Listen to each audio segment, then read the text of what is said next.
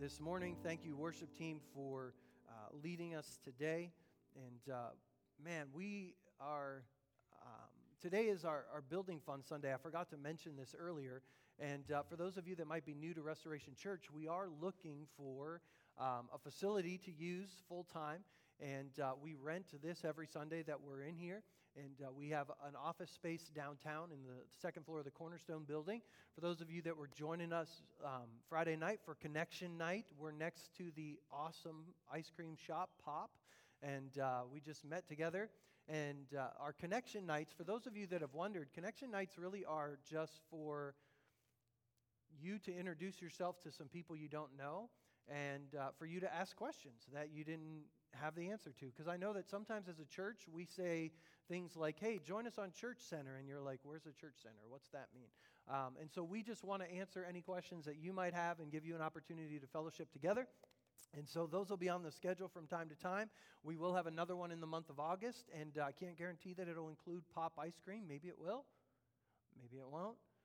I don't know. It'll include some type of food, I guarantee you that, because you can't really do anything without some type of food. So there'll be something for us to eat together there, but that's what that is. And so we are looking for property, but we want to find a building that would enable us to in some way serve our city and also give us a place that we can meet every week. And so we're praying into what that looks like as a church, and we invite you to do that with us. The money that we got from the sale of our other building is in a bank account through AG Financial and is just waiting for us to be able to purchase that new property. And we are adding to that as money comes in. So for the building fund offering, that's what that's going to. So if you want to be a part of that, the basket in the back, or texting 84321 and using the hashtag building fund will get you there. So we've been in a series this summer talking about how to live in the kingdom tension.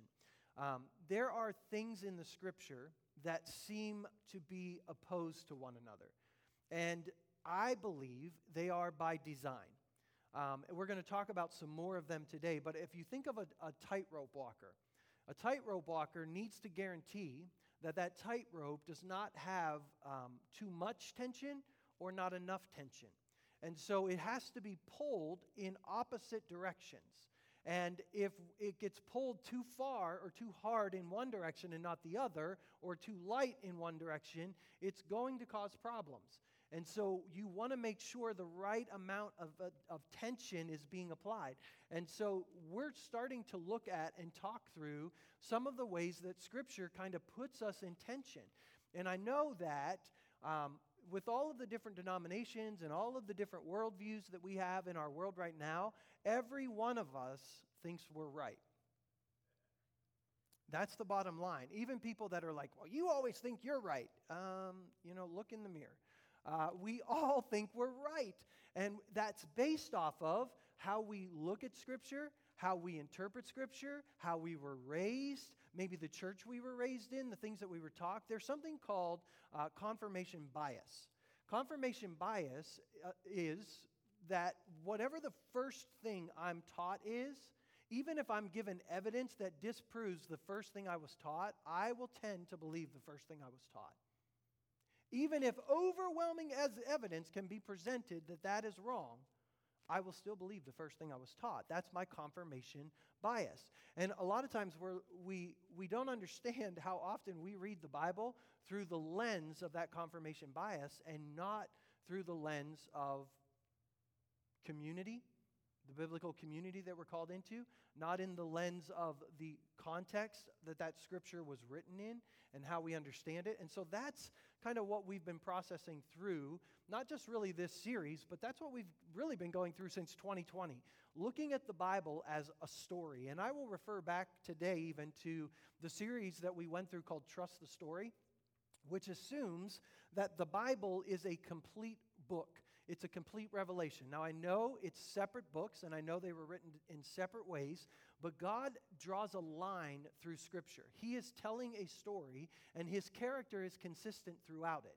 But what happens is, as human beings, sometimes we get off course, and so He gives us these checkpoints At the beginning, he spoke through Adam and Eve, and then this was God's plan to have a people on earth on display, displaying his character, displaying his nature.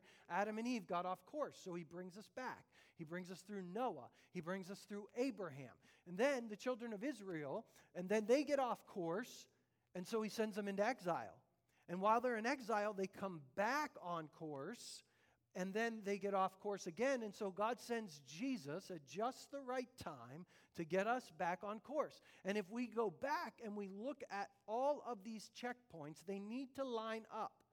And sometimes we just go, well, okay, here's the beginning, here's the end. As long as we get to the end, that's all that matters.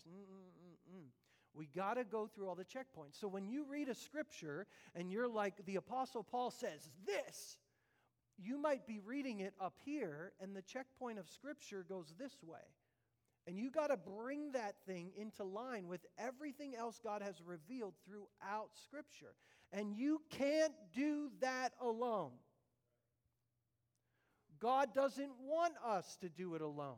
He put us in community, the body of Christ. Now, I know in our American individualistic lifestyle, we think all we need is Jesus in the Bible and I'm fine. False, because the Bible teaches you can't do it alone. The Bible teaches you need the body of Christ. You can't say to any other part of the body, I don't need you. False, you need that part. Not because you think you need that part, or not because you like that part, or not even because you agree with that part. And we tend to romanticize the Bible. What I mean by that is we tend to look at the Bible through this lens of like perfection. Like the early church, we just got to get back to the early church, but we don't look at all the warts on the early church. So then we have this idea of what church should be like. And, churches that are unified should look like this. And if you actually read the scripture and you look at the culture that's happening in some of these verses, you realize that the early church was just as dysfunctional as the church today. In fact, we tend to look at Jesus' disciples and think, oh man, we just should be like the disciples. And if you understand some of the things Jesus is saying, some of the things the disciples are saying, and some of the worldviews that some of them have, we would recognize the world is not getting worse and worse and worse and worse. It's always been bad. And God is coming to bring alignment to it. Today we're going to talk about the table manners of Jesus. The table manners of Jesus. And so we're going to eventually go to Luke chapter 6, but I want to set the scene because the first couple weeks of this series we talked about how Jesus had corrected the Pharisees and how he corrected the Sadducees. And I want to introduce you or reintroduce you to these 5 groups of people. And so there are 5 groups of people that we have in Jesus' day, in 5 groups. Among the Jews. Okay, these are all Jewish people, but they are living in the time that Jesus walked the earth. The first group is the Essenes. Can we throw those 5 groups up on the table or on the screen? The table. The Essenes are this group of people that live out in the desert, and they believe in total separation. They believe in don't do anything with Rome. Don't do anything with the culture. We have to be totally a separate people. We are radically devoted to God. Now, if you know John the Baptist, we believe John the Baptist comes out of this group. Okay, that's why he's in the desert. That's why he's preaching the message he's preaching. That's his worldview. That's how he views Scripture. The second group is the Zealots. Now, we know that Jesus brought a zealot into one of his disciples. The Zealots were the group of people that believed the way God was going to overthrow the Romans and overthrow the world was kill everybody. So they would kill Jews that were not being faithful. They would kill Romans every chance they get. They were like the militia of the day. They're like, they're literally like a terrorist organization among the Jews. And yet Jesus calls one of them to be his disciple, at least one. Okay, then we have the Herodians. The Herodians are those people that think, we can serve God, but we can enjoy the benefits of like the Roman culture. Like, I like indoor plumbing. Anybody else? So in our day, this would be like the people that I like to watch shows on Netflix. And you would go to church with someone who is an Essene, and they'd be like, you shouldn't even have a TV in your house. TV waves are of the devil. Okay? Are both of them right or wrong? And we in our American culture feel like we have to choose one or the other. Because there's no way an Essene and a Herodian can sit at the same table. False, because they did with Jesus. And Jesus calls it, why do you think the disciples had all these arguments about who was the greatest? They're arguing about who's the most right. Whose worldview is right? And obviously out of these, okay, so the Sadducees are the priesthood. We talked about them last week with the triumphal entry of Jesus in charge of the temple. Zechariah, John the Baptist's father, would have probably been a part of the Sadducees. So the Sadducees are not all corrupt. There were good priests that were a part of this system. Jesus was not coming in the temple and just saying, all of you are bad. Everyone who has this worldview, you're bad, evil. That's not what Jesus was saying. He's exposing the corruption that's there, but he's not dismissing all of the people. And then we have the Pharisees who lived out in the sticks, as we talked about, not in Jerusalem, but out in the communities among the common people. And they were wanting to be true to Torah, the law. They wanted to obey it, and they wanted to teach it, and they wanted to be true to it. And now we tend to think that the world is getting worse and worse and worse since the time of Jesus. But I would argue that the time of Jesus with these groups of people is the exact same as the culture we live in today. In fact, I'll keep it PG because we have some young in the room, but I will show you from archaeological finds ways that child sacrifice was happening, ways that sexuality was being okayed by cultures even through the Roman Empire. Pedophilia was celebrated in ways in the Roman Empire. So please do not buy into this narrative that it's getting worse and worse and worse and worse, and we have to fight against the downward spiral of culture and stand against it and be this cultural warrior, because we will do a disservice to the kingdom of God, and we will use the sword on people that we were not intended to use the sword on. And so the reason that God calls us to sit with different people at the same table with Christ at the center of it, the head of it, is because he realizes that each of us has a tendency to see things a certain way. And as we sit together and as we wrestle even through our disagreements, we realize there are other ways to see things. There are other biblical ways to see things. That I do not have a corner on the market of truth, and everything doesn't have to flow through the lens I want it to flow through. So imagine in our culture today that we have a man at a table or a woman at the table wearing a Make America Great hat. And at the same table, we have someone wearing a Black Lives Matter shirt. And we have one person at the table wearing a mask, and we have another person at the table saying, vaccines, this is all a hoax, and it's made up, and it's poison. What do we do? And see, we have bought into the narrative, and this is what I don't understand about Christians today, because we're saying that the world is trying to divide us, and we're doing the same thing. And we don't think that I can sit at the table and value someone who has a different opinion than me because I'm not being true to the Scripture. And that's the scene that Jesus walks into. The exact same problem. I don't know if you've watched any of the episodes of The Chosen that have come out, but I'm not going to say I agree with everything that they put on the screen, but I love that they make us wrestle with things that we tend to gloss over. The way the disciples are interacting with the words of Jesus, you have to remember, they wanted to walk away from Jesus at a time. In fact, remember in John chapter 6, many disciples left him and never followed him again. Jesus made some statements that kind of messed with them. And the disciples, even those that were closest to him, realized, because he turned to them and said, do you want to leave too? And they're like, yeah, but we don't know where else we would go because we believe you're God. And so I don't know what to do sometimes when I believe that someone's a true believer. So I watch their life. I've been up close. I mean, we like to judge people from a distance, but you got to get up close in people's life. Okay? So if you're not going to sit at a table with someone, please don't judge their life from a distance, because you will get it wrong every single time. And you don't want people doing that to you, so please don't do that to other people. That's why we as a church have a logo that's a table, because we believe this is what Jesus is doing when he comes to the world, and this is what he's called his followers to do. Not just have a meal together, but open our lives to each other. Get close enough to one another that we can actually see and value and love people that even we disagree with. If you can't value someone's opinion who's different than yours, I think you've missed the message of Jesus. I didn't say you had to agree with it, but we have to be able to value it. So Jesus comes into this situation, and he pushes, he makes some tension, because he realizes the tension is good. But again, as we've talked about, in our Western world, we kind of like this idea that everything is clean and neat and tidy. There are two scriptures that are in the Old Testament that kind of talk about this tension. Psalm 89, verse 14 says, "Righteousness and justice are the foundation of your throne. Mercy and truth go before you." In Isaiah 28:17, it says, "I will make justice the measuring line and righteousness the plumb line." See, these are two words that I think even in our day to day, we wrestle through this. Because there are a lot of people in the church that trumpet the righteousness parts of God. The righteousness aspects of God are, things like abortion, things like marriage, things like morality.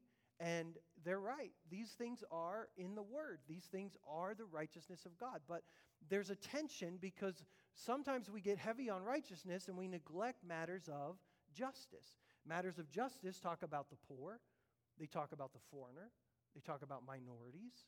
They talk about justice issues.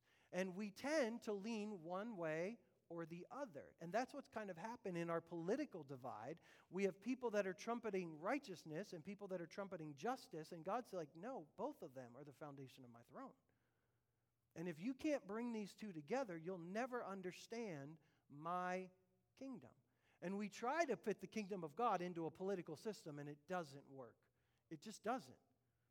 Because the kingdoms of this world and the kingdoms of God are separate. Now, that doesn't mean we shouldn't be involved in politics. Absolutely, we should be involved. We should be involved in every facet of our society, in education, in government, in social issues. We should be involved in all of it because we are the people of God putting Him on display. But we better make sure that we're putting Him on display correctly and not just according to our own preference or our own bias. And I know people that are registered Republicans, and I know people that are registered Democrats, and I believe both of them love God with all their heart, mind, soul, and strength. And I just sometimes don't know how to stay at the same table with all of them. But here's what I believe I need to learn. Because that's what Jesus modeled for us. Part of the problem is we see the hypocrisy. So if I stand up and declare that marriage is sacred and we have to honor marriage, because we had a lot of politicians and pastors that were doing this, and then what happened was we found out that they were having affairs, or then they went through a divorce. And it kind of seems hypocritical to stand up and say marriage is sacred and your own is like falling apart, and you're not honoring your own marriage. Now here's the thing, is that hypocritical? Well, yeah. But does that mean marriage isn't sacred? No. And so we can't use that as a reason to say, well, see, that it's just... No, the Word still says marriage is sacred. And so we can't let the hypocrisy of one side lean us to the other. And for those that talk about like caring for the poor and the injustices that are happening, they sometimes use control and they use greed as a way to go about it. And there's hypocrisy on both of these sides. And we cannot let that shape the way we treat one another. And I'll show you what Jesus is doing and what He's talking about here in Luke chapter 6. But you've got to know that when Jesus comes on the scene and He starts saying the things that He's saying, He has to use a verse like Matthew 5:17 to clarify it. Matthew 5:17, Jesus in the middle of all this that He's teaching, the Sermon on the Mount, says, "Do not think I've come to abolish the law or the prophets. I haven't come to abolish them, but fulfill them." See, what had happened is the nation of Israel had gotten so off course, and Jesus comes to bring it back. Okay, here's the line, and then they go like this, and Jesus is like, no, the interpretation of Scripture is not that, it's this. And I'm not abolishing the law. I'm not doing away with it. I'm actually showing you how it was intended to be interpreted all along. You just got off course. Because there are Scriptures that seem to say that you can't share a table with a Gentile. And yet, all of a sudden, Jesus finds Himself doing the things that it seems like the law is forbidding. And Jesus is like, I know that you thought that meant this, but I promise you this is what the Father meant all along. And he's just drawing a line through it. We in the church today kind of do this with the Apostle Paul. We pull things out of the writings of Paul, and I think we put them up here. And if we would actually step back from the Word of God and we would look Genesis through Revelation and we would stay with the benchmarks that run all the way through Scripture, there's no way we could put that up there. And the problem is when we start to do this with one thing, everyone gets nervous. I'll just tell you, I think the way we treat women in the church is one of them that's up here. And if we would understand the line that God and Jesus himself is doing throughout Scripture, we wouldn't do it. But the moment we start having that conversation, then what we get nervous about is, now, Pastor, you're going to say that homosexuality is not a sin, right? No, I'm not going to say that. I think God's Word, all the way through, line to line, is going to show us that God had a design for human sexuality, and any sexuality outside of a covenant marriage between man and woman would be wrong. That's what I think Scripture teaches. And so just because I think there are some things that we need to correct doesn't mean everything needs to be corrected. So we don't have to get nervous and start thinking, oh, he's just gone off the deep end. Because that's exactly what they were doing with Jesus. And Jesus is like, no, I didn't come to abolish it. I came to show you the correct way. I came to fulfill it. So things like what Jesus is doing in Luke 24, he's showing them on the road to Emmaus, you foolish men, how slow of heart to believe all the prophets have spoken. Was it not necessary for the Christ to suffer and to come into his glory? So beginning with Moses, the law, and the prophets, he explained to them the things that were written about himself in the Scriptures. So Jesus is like, hey, I'm the new benchmark, okay? You thought the law and the prophets meant this, and you started going this way, but I came to show you what the Father's like, to set a benchmark right here. Now you got to run everything through me, and then you've got to keep on that course. Now, how many of you know, since Jesus left 2,000 years ago, we have not stayed on course? Let's just say it. Okay, there are things that we need to make sure we bring back into line with what Jesus taught and what the Scriptures has taught all the way through. Jesus also said to the Pharisees and the Sadducees in John chapter 5, you search the Scriptures because you think they give you eternal life, but the Scriptures point to me and you refuse to come and receive this life. See, here's the thing, as we have all of these different worldview discussions, here's what I've found. Everybody has proof. They have video evidence, they have scientific evidence, and they have biblical proof. Whatever you want to believe today, you can find whatever you need to believe it. Promise you, you'll find it. You will find scriptures to back it up. You will find scientists and doctors to point it, to prove it. So here's the thing. Every one of us could be right. And the Scripture warns of that in Judges. Everyone did what was right in their own eyes. And we miss the fact that Jesus calls us into fellowship around a table in community with other believers, that we read the word like-minded, thinks that everyone has to see everything exactly like me, and I don't think that's true. I'm going to show you again. So we're almost in Luke chapter 6. Luke chapter 5, the Pharisees and the teachers of the law, who belonged to their sect, complained to his disciples, "Why do you eat and drink with tax collectors and sinners? What are you doing at a table with people the law strictly forbids that you shouldn't be at a table with?" Luke chapter 7, one of the Pharisees invited Jesus to dinner. So now he's not just at a table with them, he's at a table with the Pharisees too. But a woman comes in who lived a sinful life and learned that Jesus was at the Pharisee's house, so she came with an alabaster jar of perfume. As she stood behind him at his feet, weeping, she began to wet his feet with her tears. She wiped them with her hair, kissed them. Now she is violating Torah. She's a sinful woman touching a man that's not her husband. This is total violation of the law. What do you do with this? Why are you letting this woman touch you? And so the Pharisee obviously says, if this man were a prophet, he would know who was touching him and what kind of woman this is. She's a sinner. Boom. And don't think we don't do that same thing with people that disagree with us in our worldview.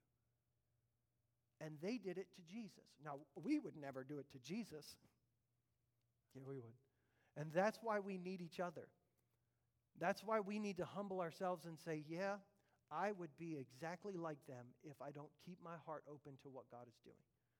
if I don't stay with people that disagree with me, if I don't wrestle with the Scripture, I'm not talking about 5 minutes you've checked off your devotion time in the morning and I read the Bible today. I'm talking about we get in the book and we study it and we memorize it and we learn it. And we don't just read the parts we like, we read all of it. And we try to keep it in context and run that line through it. And we do it in a community of believers. If we're not going to do that, I guarantee you we will miss the mark.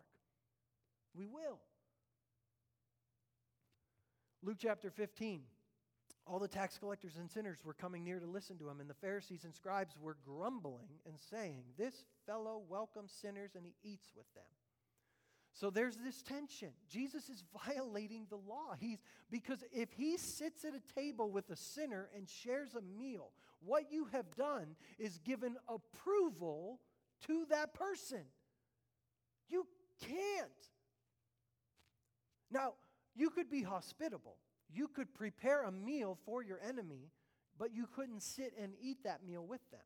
In fact, in the Middle East, hospitality is huge. You even prepare meals for your enemy because that area of the world is so nasty, and you just don't let people die out in the wilderness. You serve them a meal, but you would not dare sit at the table with them because that's a sign of covenant.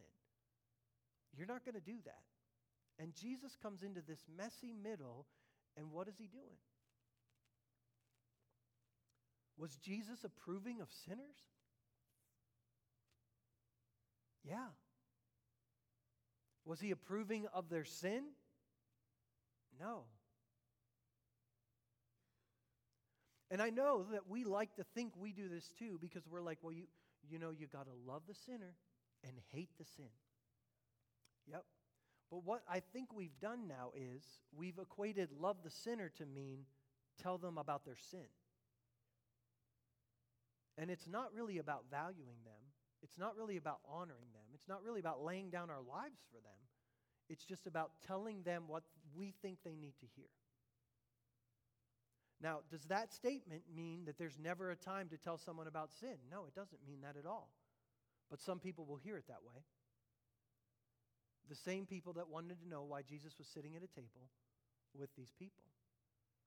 See, I've wrestled with this issue for so long, and I've tried to get other people to help me process it, and I always process with our church body, and I also process with people outside of our church body that are studying the Scripture, that are other pastors, other church leaders, people that have more degrees than me, because I want to make sure that I never do a disservice. So I always bounce questions off of them. And one question that I asked them one time, and we just never could come to a conclusion, was, please hear this, could what Jesus is doing at the table be the same thing as being asked to bake a cake for a homosexual wedding?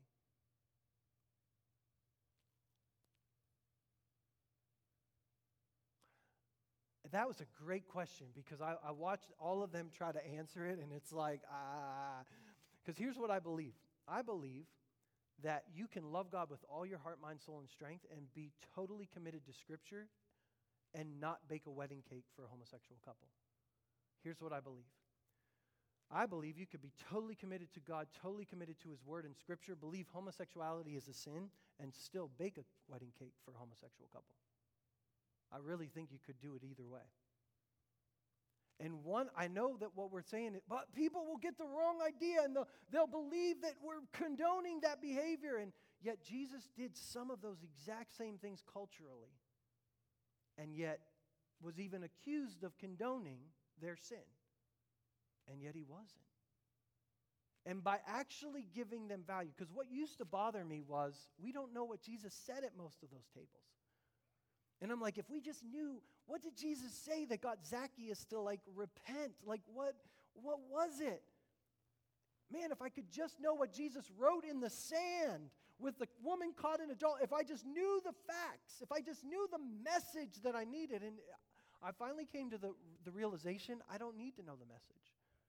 Because whatever Jesus said at the table or whatever Jesus wrote in the sand, it was consistent with his message everywhere else. And the point is, Jesus valued the person. And once the person felt valued and loved and accepted, even though They knew. The Samaritan woman knew. You have no business talking to me. What are you doing? But she felt valued. She felt heard. And in that moment, Jesus was able to talk about her sin. And we feel like, but Pastor, we have the truth, so we have to stand up on the street corner and talk about the truth. If you do, you better be willing to lay down your life for the people who actually disagree with your truth. Because that's what Jesus taught us in Luke chapter 6. So here's 3 questions that I want us to wrestle with. Don't worry, I know what time it is. 3 questions that we're going to wrestle with this week. I've been giving you questions every week. Question number 1, how do we see others? How do we see others? How do we identify them? How do we label them? How do we value them? How do we value their viewpoint? How do we decide who can and cannot be at the table? Because I know there are some scriptures that seem to say in the messy book of Corinthians that this brother is so immoral that you have to put him out of the church. But what I do find interesting, in the book of 1 Corinthians, we find so much stuff that the Apostle Paul has to try to wrestle through and correct and teach on, and yet in all of that mess, sexual immorality, mistreating each other, taking each other to court, all kinds of stuff going on, there was only one guy that needed to be put out of the church. And that's our go-to. The moment someone disagrees with me at my table, they got to get out of our church. We can't even eat with them, Paul says. Yeah, I know it's there. It's righteousness, but we got to keep justice at the same place so we can keep the tension in the line the way we were meant to. So Luke chapter 6, look at this. Jesus says in verse 27, "To you who are listening, I say this, love your enemies." Boom. Love your enemies. Do good to those who hate you. Bless those who curse you. Pray for those who mistreat you. If someone slaps you on one cheek, turn the other. If someone takes your coat, don't withhold your shirt. Give to everyone who asks. If anyone who takes belongs to you, do not demand it back. Do to others as you would have them do to you. If you only love those who love you, what credit is that to you? Even sinners love those who love them. If you do good to those who do good to you, what credit is that to you? Even sinners do that. If you lend to those from whom you expect repayment, what credit is that to you? Even sinners lend to sinners expecting to be repaid in full. But love your enemies. Do good to them.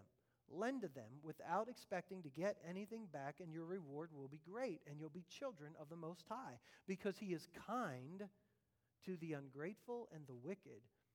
Be merciful just as your Father is merciful. Notice Jesus says love, not tolerate. 1 John chapter 3 defines love perfectly for us. This one's not on the screen, but you'll find it 1 John chapter 3. John talks about love, and he defines it clearly. This is how we know what love is. Jesus laid down his life for us. So you ought to do that. So if I'm going to speak the truth in love, I better be ready when that person disagrees with my message to lay down my life to serve them, to value them, to love them, to honor them. But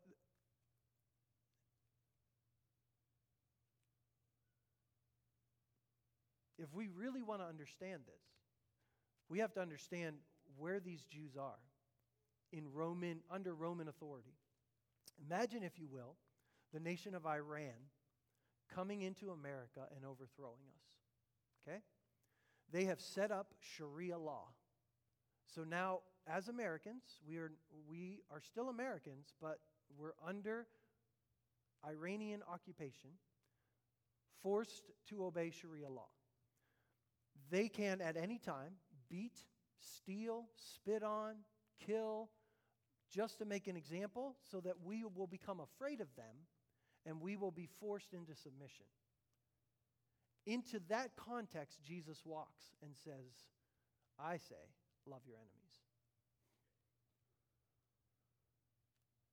Whoo! See, just when you thought you had Jesus figured out.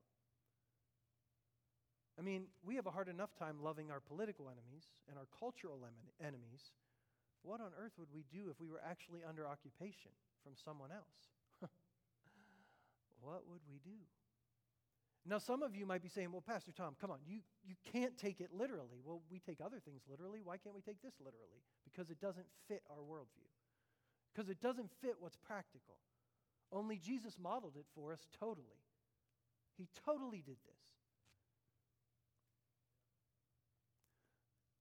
Jesus is not saying, I don't have time to go into all of the nuances. I've done it in the past. Go back and listen to the Trust the Story messages. Jesus is not saying we do nothing. Okay, so turn the other cheek doesn't mean do nothing. It actually is a bold statement in this cultural era where this person is slapping you as if you are not their equal, and Jesus is saying, make them slap you in a way that shows you are their equal, but you're letting them do it. So in other words, you stand up, but you don't do it in a retributive way. You don't return evil for evil, but you do make a statement, but you do it in a self-sacrificing type of way.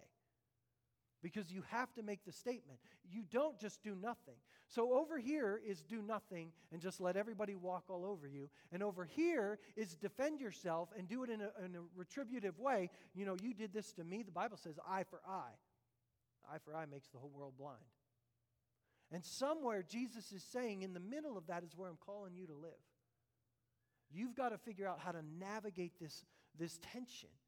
We live in a day and age where we're talking all about cancel culture. Oh, man, they're just canceling us because they don't like our message.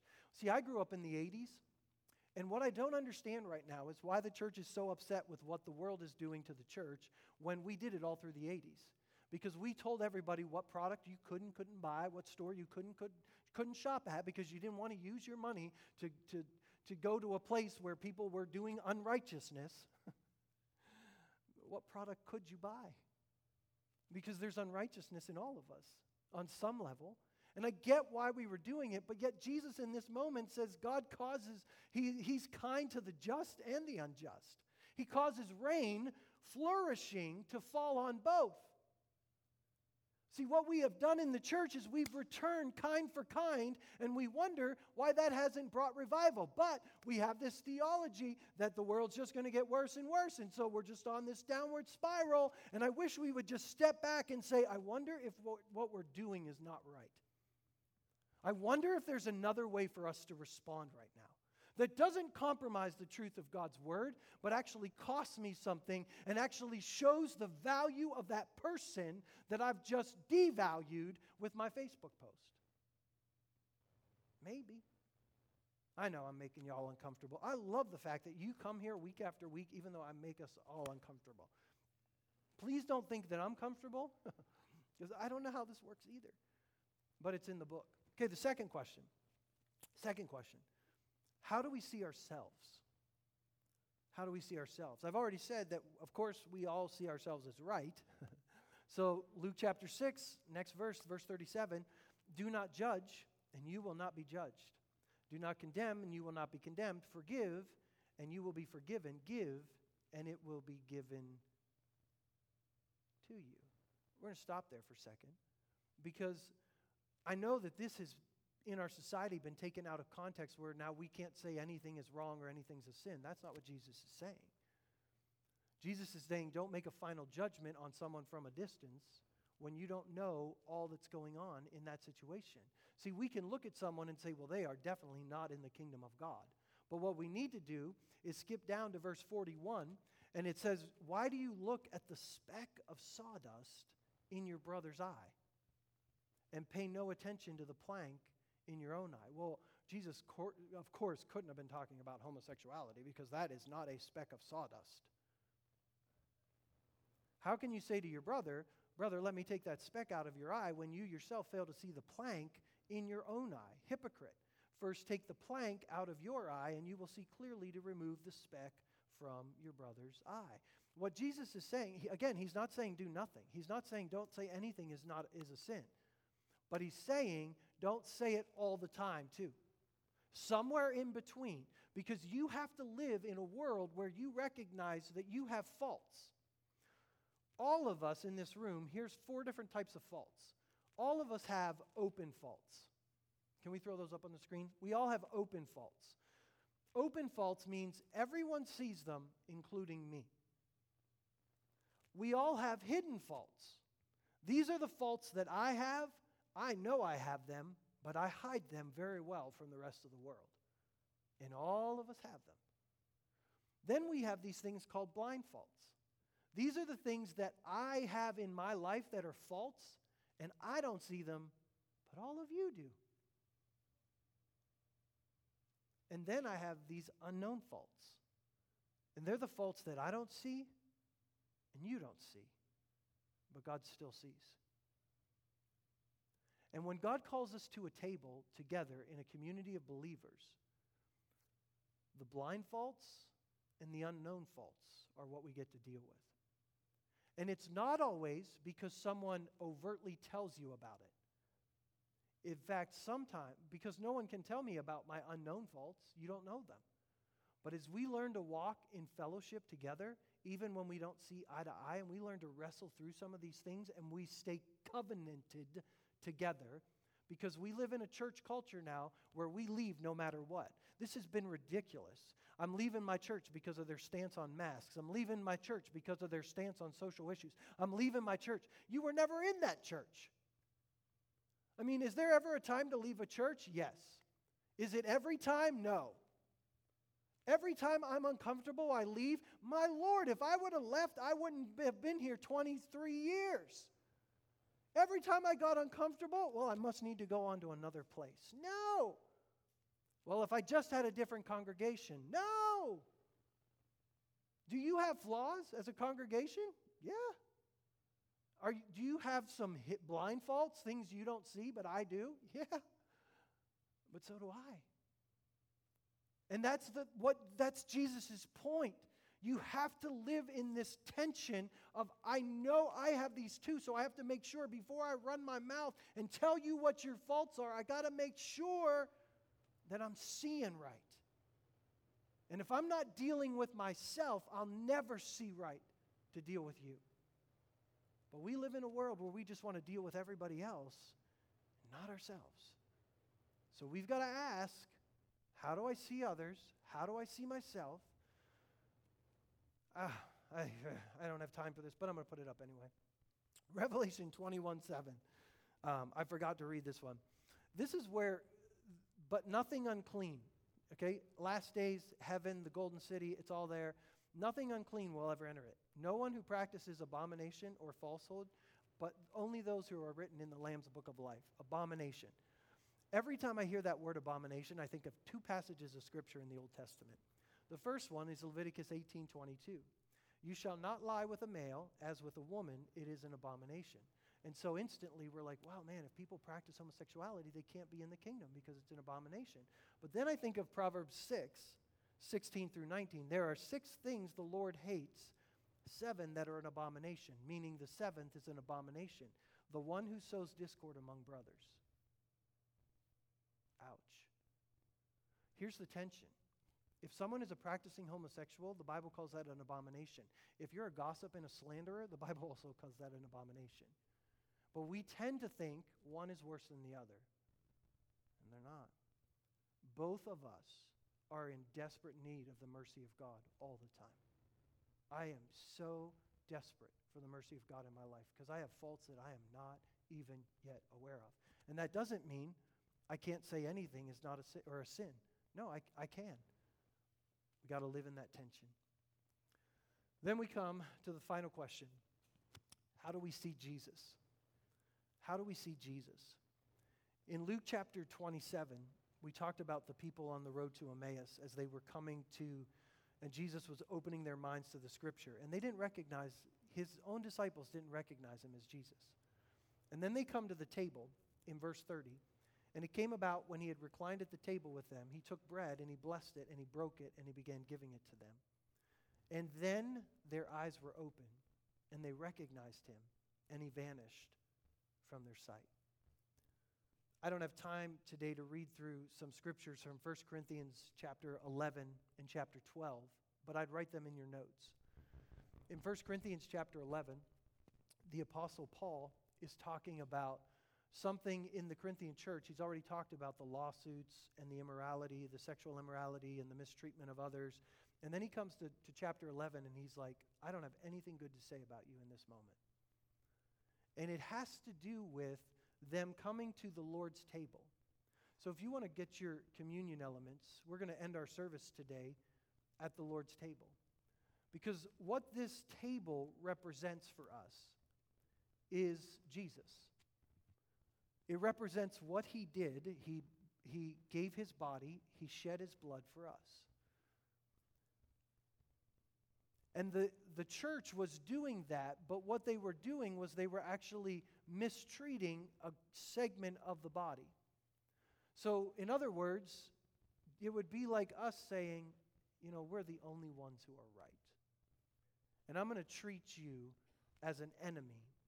I'm not going to love you because I'm better than you. Now, we would never say that out loud, but we would live that way. And that's what Paul is bringing to attention when he says, there are many of you that are sick, many of you that are dying because you're not recognizing the body of the Lord. And some church denominations have made that these elements are absolutely so sacred that you have to have a very solemn moment, and you can't take communion flippantly. You have to really think about it. And I'm not saying that's not true. Well, maybe parts of that aren't true. Because I think you could take communion every day of your life, everywhere you go, with every person you ever have a meal with. Use water and whatever you have, a Skittle, I don't care. Because it's not about what the elements are. It's about the body of Christ that you're recognizing. And if you're sitting with a fellow believer, you can take communion together. You don't have to agree on every little detail of how all of this works out. You're recognizing, I sit at the table with people that are just like me. They're flawed. They have faults they don't see, but I see. They have faults that I don't even see, just like me. And we're both dependent upon the mercy of God. And as we learn to sit together and fellowship together and wrestle together with the hurts and the offenses, man, we are so quick to run away from people when they hurt us. Whether it's in our marriages today, it would do us well to look at what covenant means. Because marriage is a covenant. And we have made it a contract. As long as you hold up your end, I'll hold up my end. But if you don't hold up your end, I'm out of here. Is there ever a time to divorce? Yeah, the Bible says there is. Is it every time? Never. Because even if someone doesn't hold up their end of the bargain, I'm in a covenant, which means I'm going to serve you. Well, we don't like that. So I might actually have to attend a church that makes me uncomfortable, not because they're preaching sin, but because I don't like everything. I'm going to stay at the table, and I'm going to learn how to fellowship, because I believe the only way we recognize those hidden faults. In the multitude of counselors, Proverbs says, there's much wisdom. The only way we're ever going to see that is if we learn to stay at the table. In 1 Corinthians chapter 12, the Apostle Paul goes into this idea, the analogy of the human body. And none of us should say to another part of the body, I don't need you. And we may not say that with our mouths, but many of us say that with our lives. I only need you on Sunday morning for an hour and 15 minutes, and other than that, I don't need you. That's so foreign from what the body of Christ is called to be. We serve as long as it's convenient for me and my family. I'll give as long as it's convenient. I mean, I know the Bible might say some other things about that, but, I'm just really trying to do the best I can for me. And we wonder why the world doesn't look at the church in America and want what we've got. We don't value each other. We don't value them. But we praise God and we say, hey, your faults, I see them, and you don't. Let me tell you about them. And we pretend like we've got none. Now, don't get me wrong. Everything the church is doing isn't wrong. But there are some things that we need to correct. And as a church, we've been on a journey trying to correct them in our lives. And I don't know if you thought this was going to be faster than it was. I didn't. In fact, I told our leadership team when we started making changes, I said, you really need to pray, because Christy and I did, Because there was no way we were going to make some of the changes that we made, and then in 2 months when it got hard, say, well, the Lord opened a door for us to go to another church. I said, we're going to have to stay, and we're going to have to fight, and we're going to have to wrestle. And I said the same thing to our leadership team. You got to make sure going in we know what we're doing, and that we're willing to pay the price for this. Because not everyone's going to like it. It's messy. And sometimes we get misunderstood, and we're like, well, are you saying this? And the only way you're going to find out is to sit at a table and say, what are you saying? Help me understand. Help me to wrestle with this. And that's what this represents. So over this week, I want us to ask ourselves, how am I seeing other people? How am I seeing myself? And how am I seeing Jesus? Because I guarantee you, Jesus is sitting at a table with someone in your life that you're not sitting with right now.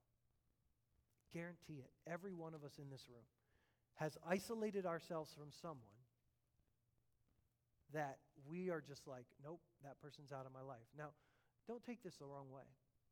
I'm not telling you if you left an abusive relationship that you should get back in that relationship. That's not, remember the tension. And so if you want someone to help you navigate, I can't give you the answers, but I can help you navigate some of these choices. But I promise you, we have written people off, we have pushed people away, we have held them out here. And Jesus is actually sitting at a table with them. And so as we take communion to end this service, I hope that the Holy Spirit opens our hearts and our minds to be able to see this week. And so, Father, we come to your table right now. And we hold these symbols in our hand. This cup, this cracker, this bread. And God, we remember what it is that you did for us. When we were your enemies, you did this. You demonstrated love when we were your enemies. You laid your life down. And we don't have any enemy in our lives that's more of an enemy to us than we were to you. And God, we just totally admit right now that your kingdom blows our mind. Because our human minds, we can't live in these tensions. I mean, we tend to just cling to righteousness or justice, but it's hard to cling to both. We tend to love mercy or love truth, but man, it's hard to stay in the tension of both. And yet you came to this earth full of grace and full of truth. And you modeled for us what this kingdom looks like. And every day, your mercies are new, because every day we fall short of it. And every day we make a mess of it. And every day we want to call down fire on our enemies, just like James and John wanted to just burn up the Samaritans for their rejections. And every day you remind us, your kingdom is not of this world. And so, Holy Spirit, in this moment, as we gather around this table, we recognize we need to see people like you see people. We need to see ourselves the way that you see us. And we need to see you, your body. Not just you, your head, but we need to see you, your body, the way that you see it. So, Holy Spirit, as pastor of this church, we need grace. We know there's something inside of us that says, man, if we could put this on display in our world today, man, people would be drawn to it. It would change people's lives. And God, we never want to compromise your word on either side. So help us to navigate these moments.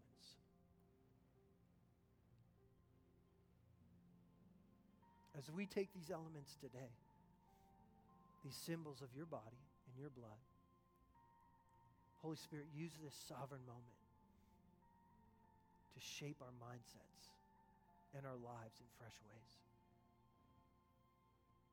Let's partake those elements together now.